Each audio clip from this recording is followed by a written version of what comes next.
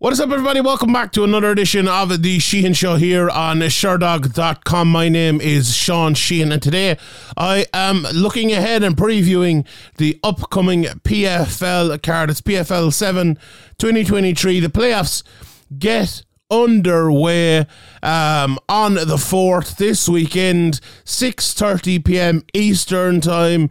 You know where to find it. ESPN Plus over in America, DAZN here in Ireland, and check your local listings around the world for everywhere else to find it. It's a PFL season that has, I suppose, been crazy in so many different ways, with obviously a lot of people in the drug test failures, people falling out, but also with big shocks of Brennan Loughnane losing and lots of different things that have gone on. There's injuries as well. Mavlid is out now as well. It has been a wild and interesting and insane PFL season so far. Do you know the one thing that I really like though about this PFL season is that I think especially at like 205 pounds, but it also has the potential to happen at everywhere. It's someone who, like, we didn't think was going to win it is going to win it. And when I say it, I mean £1 million.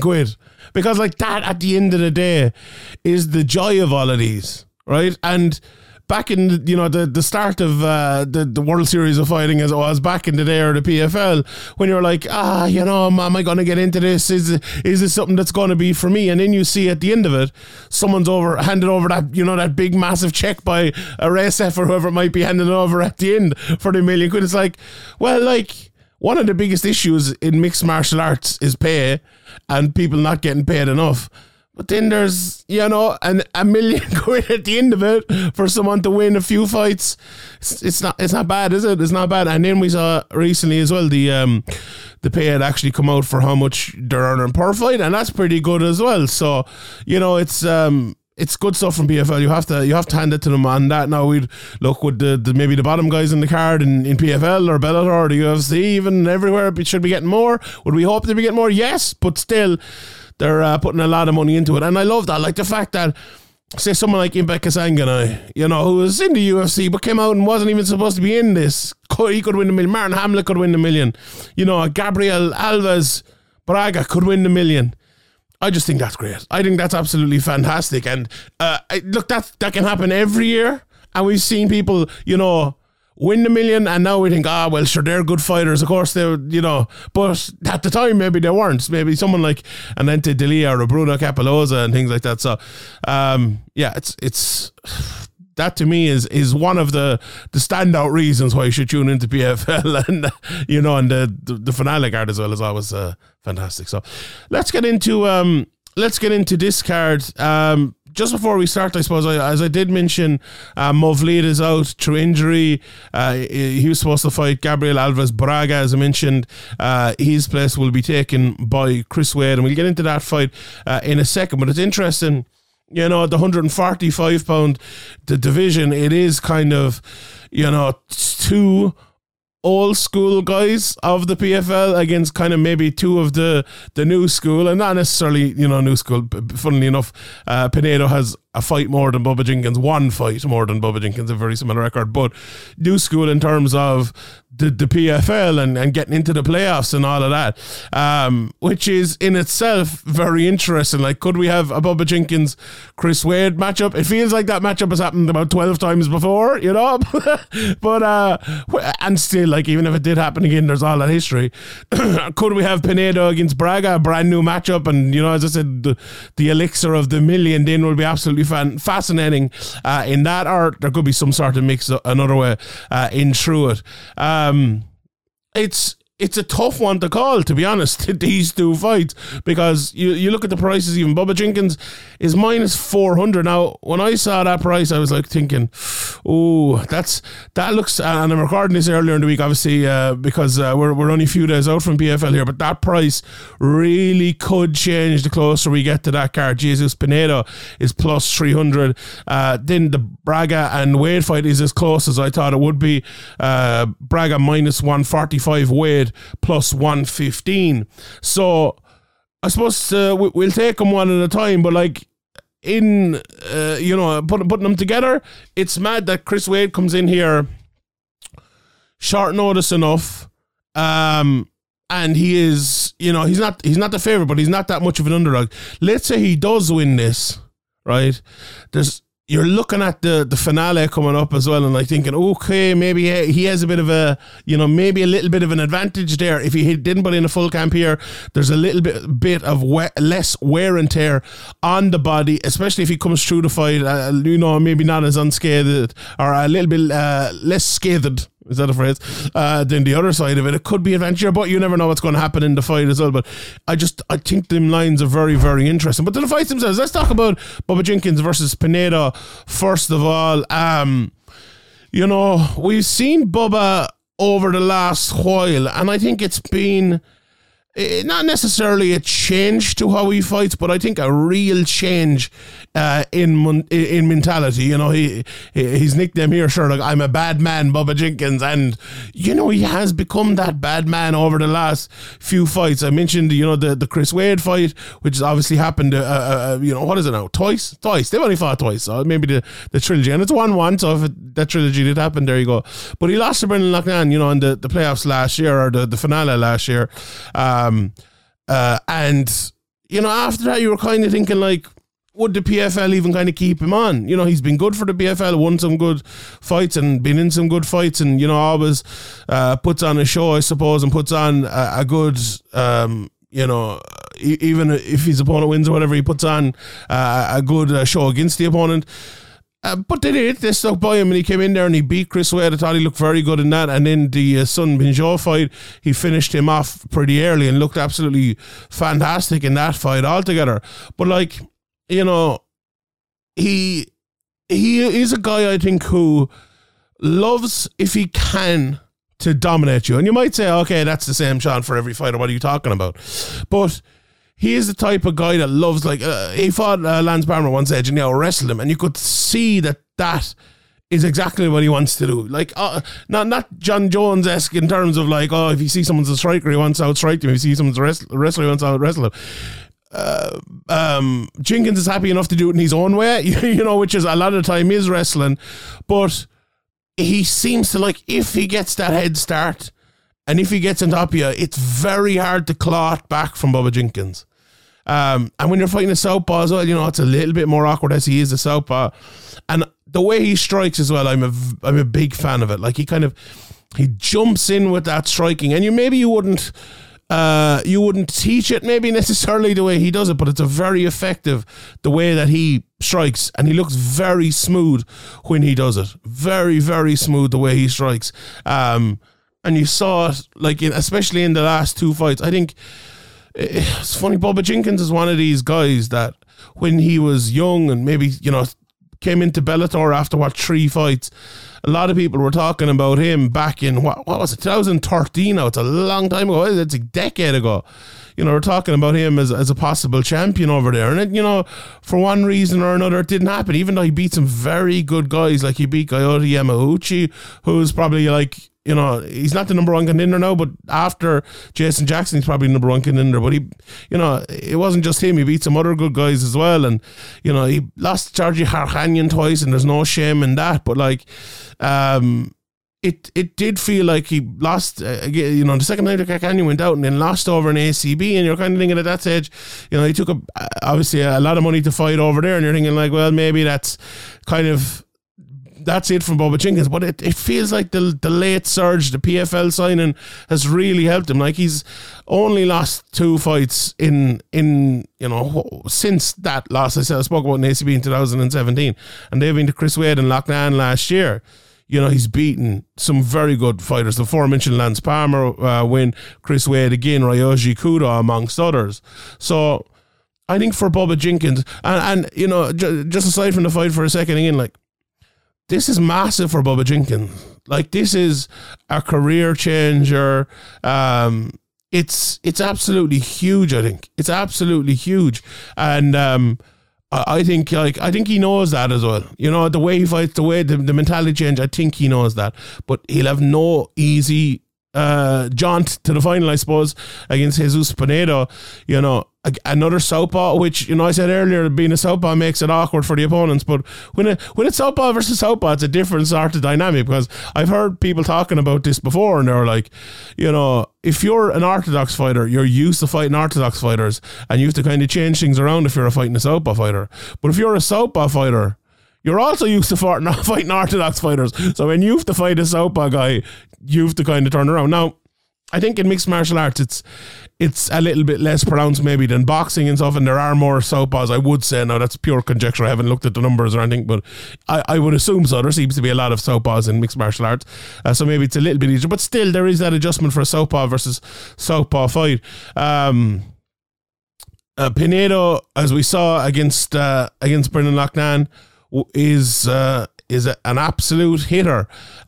He can hit you hard, and once you hit you stay hit. It's very interesting that I said it earlier on. I looked at his record, and he's one fight more than Bubba Jenkins, and that tells you how long he's been around. He had a couple of UFC fights. Even he fought John McDessie and others, which people maybe might kind of forget. But he's been fighting as well for a decade, since 2013, and maybe not as in as glamorous places as Bubba Jenkins, but still he's been putting in that work, and he has been, I suppose, earning his way, and he hasn't lost many fights throughout that decade. And I'm telling you, once he got to that Loughnane spot, I think a lot of people, maybe even myself included, not necessarily wrote him off, but we're saying, look, this is Brendan Loughnane time now. This is not your time, And for Pinedo, he was like, this is my time. This is absolutely my time. And he showed that. He really showed that in that fight. And it's a tough matchup coming in for Jenkins, because I was looking at my notes for the last fight, and one of the things I had written is like that odd movement on the outside, and that's what really hurt Loughnane in that fight. Now, it didn't go on too long, as we all know, but what Loughnane loves, and funnily enough what Bubba Jenkins loves as well, is kind of preying a little bit on straight up technical fighters, because they move a bit oddly on the outside, but not as odd as Pinedo. So I wonder, and look, unfortunately for Brendan Loughnane, but fortunately for Bubba Jenkins, it's not that the trick is up, but we've seen that now. I said it coming in, that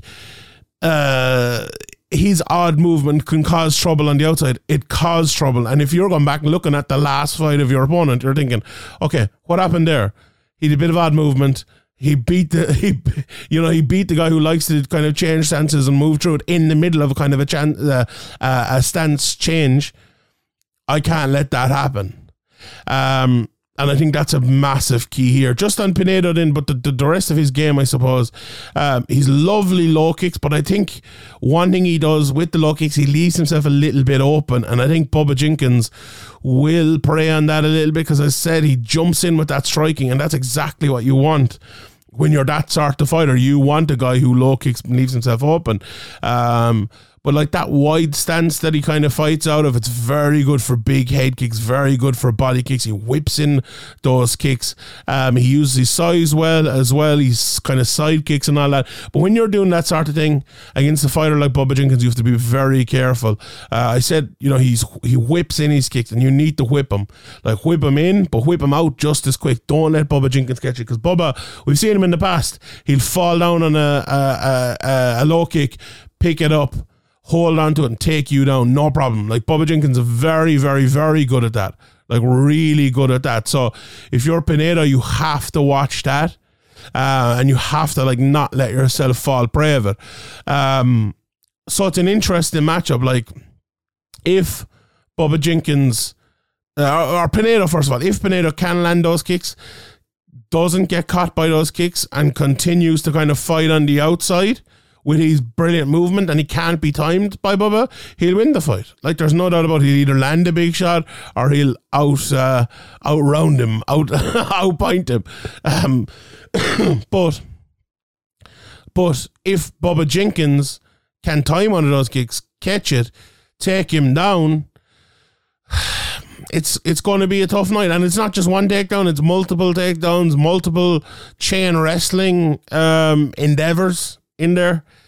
It's going to be a really tough night for Pinedo, I think. And honestly, I'm usually one who picks the striker, to be honest, but I think I'm picking Bubba Jenkins here now. Maybe my bets will reflect that differently because I think that price is way too wide, but I am going for Bubba Jenkins to win that one. Right, let's talk about the next £145 fight while we're here, and that is obviously Gabriel Braga versus Chris Wade, coming in on short notice. It's funny, you know, when someone falls out of the playoffs or doesn't get into the playoffs, you're thinking, they're coming off a loss, but he's not. He beat Ryoji Kudo in one round in his last fight and was maybe obviously a little bit unlucky not to get in. He also lost to Brendan Loughnane last year, lost to Bubba Jenkins earlier this year in that rematch I spoke about as well. But, you know, it's only been very good fighters and championship level fighters he's been losing to over the last while. Tim lost to Mavlid, lost to like Rabzabov, Nathan Schultz a couple of times as well. And it was Islam Makhachev and Rustem Khabilov back in the UFC, you know, 7 years ago before that, where you can find a loss. And, you know, being in, I suppose, the early days of the PFL in 2018 and whatnot, he maybe didn't have the highest caliber of opponents, but I think it's been improving all the time. You know, with the likes of Mavlid, Bubba, Kyle Boschnek, Lance Palmer, Brendan Loughnane, Ryoji Kudo. He hasn't fought anyone bad in the last few years, you know, and it just goes to show you how much I suppose the PFL has improved. And then for Braga, as I said, you know, maybe some of the new school coming in, 25 years of age, 11-0, obviously beat Marlon Moraes pretty handily in his last fight. And look at his wins before that, though. Who's the one before that? Jesus Pinedo. You know, we talk about rematches. There could be another rematch in the finale as well. And that was a split decision, a close fight as well. And well, obviously, if that turns out to be the finale, we'll be going back and looking at that with a fine tooth comb. But you know, he's a win over Ago Husic, who's a good fighter as well before that. And you know, when any guy is 11-0 with you know five big knockouts there at 145 pounds, I suppose you have to take notice. And you know, it might be a weird thing to say, oh, okay, he's a good boxer, you know, with all those knockouts. But like, he's not just a good boxer, though, Braga. He's very heavy hips when he gets on top too, and you know, when he needs to do it, he can do that. I think against Moraes, he showed. You know, Moraes is a funny one, right? Because he still has all the ability. It's just like his body is letting him down. But Braga showed, you know, he's able to cope with that, and he put him away. A lot of people probably would still lose to Marlon Moraes today. And, you know, I no disrespect to Marlon Moraes. I have loads of respect for him, in fact. But Braga did what he needed to do, and he beat him there. And as I said, look, he comes in here as the favourite at minus 145. But it's an interesting matchup. Like, Chris Wade is no joke, and he never has been a joke. Very good wrestling, very strong on top, but he is willing to throw. Now, will he be as willing to throw against Braga? Who knows? He is very open himself for takedowns when he throws a lot of kicks, and he has been, I think, progressively throwing more kicks, although maybe not. He didn't have much time in his last fight, but maybe not recently. It's interesting to see where that goes, because wait, look, a guy who has that much tape on him and who's been around for that long, there's kind of swings in technique or swings in tactics that you see all of the time. So what's he going to turn up with here? I suppose we'll have to wait and see. But in general, I think I might be going with Wade here, and it's not to, you know, go with the wrestler every time or anything like that, but I wonder, and you know, as I said, Braga is good on the ground, good BJJ and everything like that as well, but I just wonder, when you're coming into the playoffs, when you're like one fight away from the million, you know, this is a kind of shot to nothing for Chris Wade and short notice and all of that. I'm just going to lean towards Wade there, but it's an interesting fight, and I'm looking forward to seeing it. Then let's talk about the light heavyweights. Joshua Silveira, first of all, against Ty Flores. I'm a big fan of Joshua Silveira. When he came in on short notice last year, I spoke a little bit about him. I watched a good few of his fights, and I was thinking, this guy is This guy's a very, very good fighter. He ended up losing to Mario Akhmedov, who had a great run last year. But, he beat Martin Hamlet before that, beat Sam Kai and Dylan Monte this year. And, he's been on a great run, finished all three of those guys I mentioned there. So, very, very good. Ty Flores on the other side of it then, he's won his 2 fights this year, beat Dylan Monte and beat Dan Spahn, 2 kind of veterans. So, no shame in that. But I'm maybe not as impressed by him as I am by Silveira. Like Silveira, very well rounded, can jab, can throw his punches and all that, but is very good on the ground. His father's Conan Silveira. His jiu-jitsu is absolutely fantastic. He's dominating when he gets there. And Flores on the other side of it, not the fastest in the world. He's a good wrestler, but I don't know to see if the best cardio in the world, good on top. If you were to look at their athletic ability, I would say Silveira is probably a few steps ahead. I think Flores, it's one of those ones where you look at Silveira, and from the very first time I looked at him last year, before he came into the PFL, he's one of those fighters you just think everything comes naturally to him. And for Flores, I don't want to say the opposite, right? But it doesn't come as naturally to him. And I watched a fight last week over in Cage Warriors, James Power against Pagani, and it was not the exact same, but sometimes when you have that athletic gift or an athletic advantage, it means a whole lot. And in MMA, it's something, and I've done podcasts on this before, but like it's something we don't like to acknowledge because we look at it as a skill-based sport, and it is a skill-based sport. But when you have the athletic background or the athletic base to learn those skills from, it's a massive advantage. And I think that's exactly the advantage that Silveira has here. He's minus 465 plus 365 for Flores. And I think that line is just about right. I'm picking Joshua Silveira in that one. The other fight then is Martin Hamlet versus Impa Kasanganay. A really, really, really interesting fight, this one. Kasanganay minus 300 plus 240 for Martin Hamlet. And I'll give you my pick first. My pick is going to be Martin Hamlet, definitely at that price anyway. Now maybe I'm going full betting show here, but I think this is a bad enough matchup for Impa Kasanganay. We know what Impa can do. And sometimes you look at him and you see some of the, look, we all remember the Jackie Buckley fight, and that it was a loss with the vaulted spinning wheel kick heard around the world. You could think, Impa Kasanganay is a striker because he was striking in that fight, but he's a well-rounded guy. He's only 2 knockouts in his 13 fights, 7 decisions and 4 submissions. I think he's just a good, well-rounded guy. He can wrestle, he can strike, he can do it all. He got a submission obviously in his last fight as well. And he's been on a very good run, 3-0 since he came into the PFL.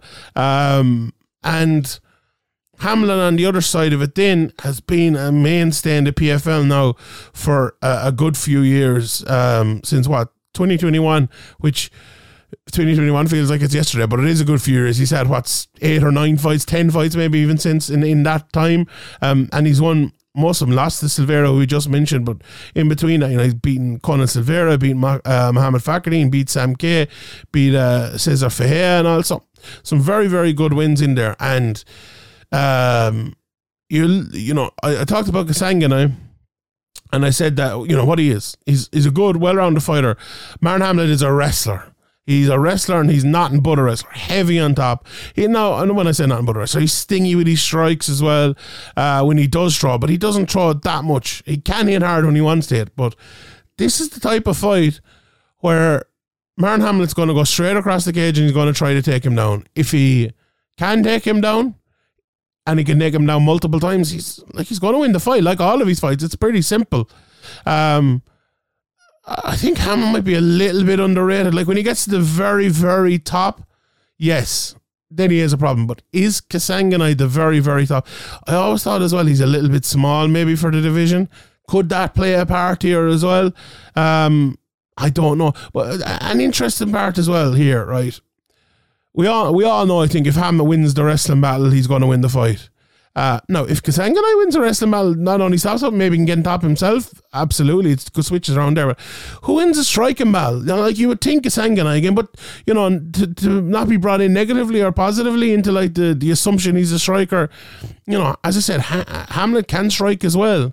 But the one thing I would say about Hamlet, and the reason I probably would give Kasanganay the edge if it did go to the striking, is that sometimes Hamlet gets too wrestle heavy. And what I mean by that is, like, if the wrestling doesn't work, he can kind of change it. Like, look at Michael Chiesa in the UFC last week.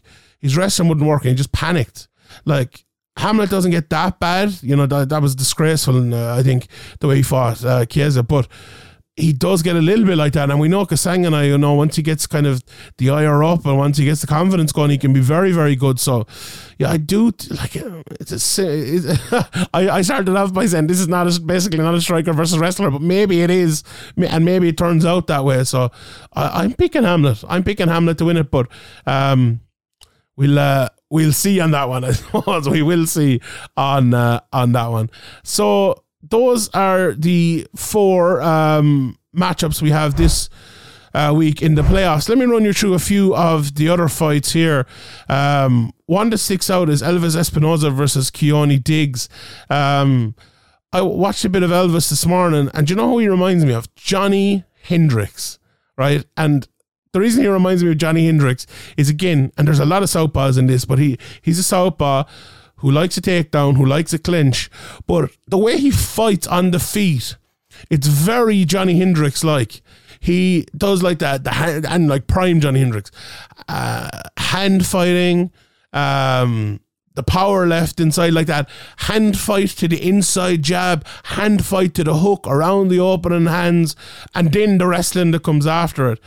Just very, very Johnny Hendricks-like. Like, scarily Johnny Hendricks like, and I wonder, I actually have it, I'm just about to check here, where does he fight out of? He fights out of Florida, so I don't know if Johnny Hendricks open a gym or anything like that, but he fights so like Johnny Hendricks. I don't know if anyone else see that either, but he's fought a few times before in the PFL, but this is a massive opportunity for him again, I suppose, to get to get to where he needs, I suppose, next year, to get into a big tournament and get towards that million.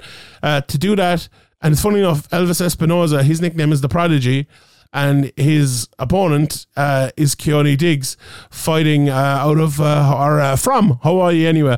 The Prodigy, BJ Penn, and he fights a lot more like BJ Penn, I think, than Espinoza does. Southpaw as well. As I said, loads of southpaws in this. Does like a takedown. The difference, I think, between Keone Diggs and Espinoza is they're similar enough fighters, right? As I said, southpaws like a takedown, but like to strike as well. The difference, Diggs loves a dig. You know, he loves to throw the big power shots from the outside. As I said, a little bit more like BJ Penn, more athletic, more well-rounded maybe than Espinoza. Maybe not even necessarily more well-rounded, but more kind of exciting, I suppose, is a word you could probably use. You know, he's more open, he throws more wild shots, maybe leaves himself a little bit more exposed, and if you do that against someone like Espinoza, it can be tough. So that's definitely one fight I am looking forward to there. Let me run you through some of the prices as well here, just as we go down. That Espinoza Diggs fight, Espinoza is the favourite, minus 170 plus 140 for Keone Diggs. Big favourite Tajin over Ali. Omar minus 400 plus 300 for Omar. Desiree Yanez and Lisa Maudlin is not too far apart, minus 245 plus 195 for Maudlin. Anthony Ivy, he's a very good fighter. He's the one that caught my eye, minus 225 plus 185 for his opponent, Carson Handyman. And you know, Ivy, he maybe doesn't have the best record in the world in terms of he's 10-7 at 33 years of age, but yeah, no, he has some tough opponents in there. You know, he had a few fights in the UFC. He fought Brian Barberena. You know, he fought Basile Hafez, who we saw in the UFC not too long ago in Fury FC, but he's won his last 2 in a row now. Has a pretty good finishing record in terms of 100% finishing record, 10 fights, 10 finishes. Even in his losses, he's 5 of 7 have been inside the distance. And his opponent, Carson Hardman, 28 years of age, fighting out of Excite. He's won his last 3 in a row as well, but he's lost to the likes of Steven Seiler in 2021, lost to Clay Collard, who obviously we see in here before as well. I do like Ivy in that fight, having the bit of watching, but you never know, maybe at that stage of their career, with this big opportunity as well, what way I suppose it's going to go for some of these. Chelsea Hackett as well, -120, -110 for Kai Bennett. And then we have a very interesting fight. This might be my fight of the undercard here. Billy Elkanah against Chuck Campbell, -220 for Billy, +180 for Chuck Campbell. 5-1 for Billy, 5-2 for Chuck Campbell. First of all, in Chuck Campbell, he fought for the Cage Warriors light heavyweight title last time out against Modestas Bukauskas, and it feels like a long time ago. It's only 8 months ago, but I just kind of assumed he'd been back in there since. And, Modestas Bukauskas obviously went to the UFC after that. And I remember talking about it here, maybe on a podcast not too long ago, that, maybe Chuck Campbell could get the next shot at that belt. But now he's gone to the PFL and he's a big opportunity there. It's funny, like, he's fought in Bellator, he's fought in Cage Warriors, he's now fighting in the PFL, and he's only 8 fights into his career. I think he should be called Chuck the Chasing Pack Campbell, because he's fought all over us. But he is a very good fighter, he's funny, 5 fights, he's only 2 knockouts for a light heavyweight. But watching his fights, and I've watched a good bit of him now at this stage, he does hit very hard, fighting out of AK as well, a very well-rounded fighter. He went 4 rounds at Modestas Bukauskas, and look, he did well early, and Bukauskas kind of, cleaned him out in the end, but still, for a guy that new into his career, I think it was pretty good. And he's fought Tyree Fortune in Bellator before. That was a good fighter, beating the likes of Andy Clamp, who is a good guy who's been around for a long time. But his opponent, Billy Elkanah, fighting out in Uprising MMA from California, he's a guy who I'm looking at his Sherdog here. He made his pro debut in 2021, but he's been fighting in amateurs and stuff for a long time. And some of the guys he's been due to fight as an amateur and has fought as an amateur, it's mad to read it. He fought Brian Battle as an amateur. He fought Sullivan Cawley as an amateur. He was due to fight Dalton Rosta as an amateur. So that's where this guy comes from. I watched one of his fights from a good while ago, and it must have been an amateur fight. I didn't realise when I was watching it, but he absolutely destroyed this lad. I think it was Cole. I know who was it? It was a tough enough fight. I'm not sure exactly the name, but he just absolutely went through him. Absolutely went through him. This guy is like a proper top athlete, really good. Now Chuck Campbell's a good athlete as well, but Billy Elkanah is an A1 level athlete. That's the first thing you notice about him when you look at him. He hits hard, he moves well, fights southpaw again, fighting out of that kind of unorthodox stance, the sideways stance. And honestly, I cannot wait for this. I cannot wait for this. Elkanah is, it's funny because like they're 5-1 against 5-2, but these guys have a good amount of experience now against top guys. Elkanah not so much as a pro, but he's fought in LFA a good few times and stuff, and that's a pretty big stage, and he's had 1 fight in PFL now as well. But the amateurs, he's had good matchups there, and Chuck Campbell has had it through his whole career, I suppose, as happens with a top 205 prospect.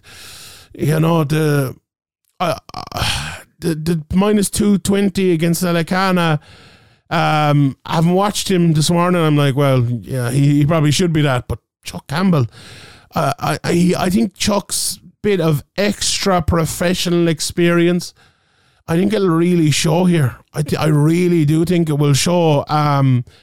Will I be picking him a +180? I don't know. I think, do you know what I will? I'm going to go with Chuck Campbell, but it's a very close one. It's such an interesting fight, this one, and I can't wait to see it. So yeah, that's the top and bottom of this card.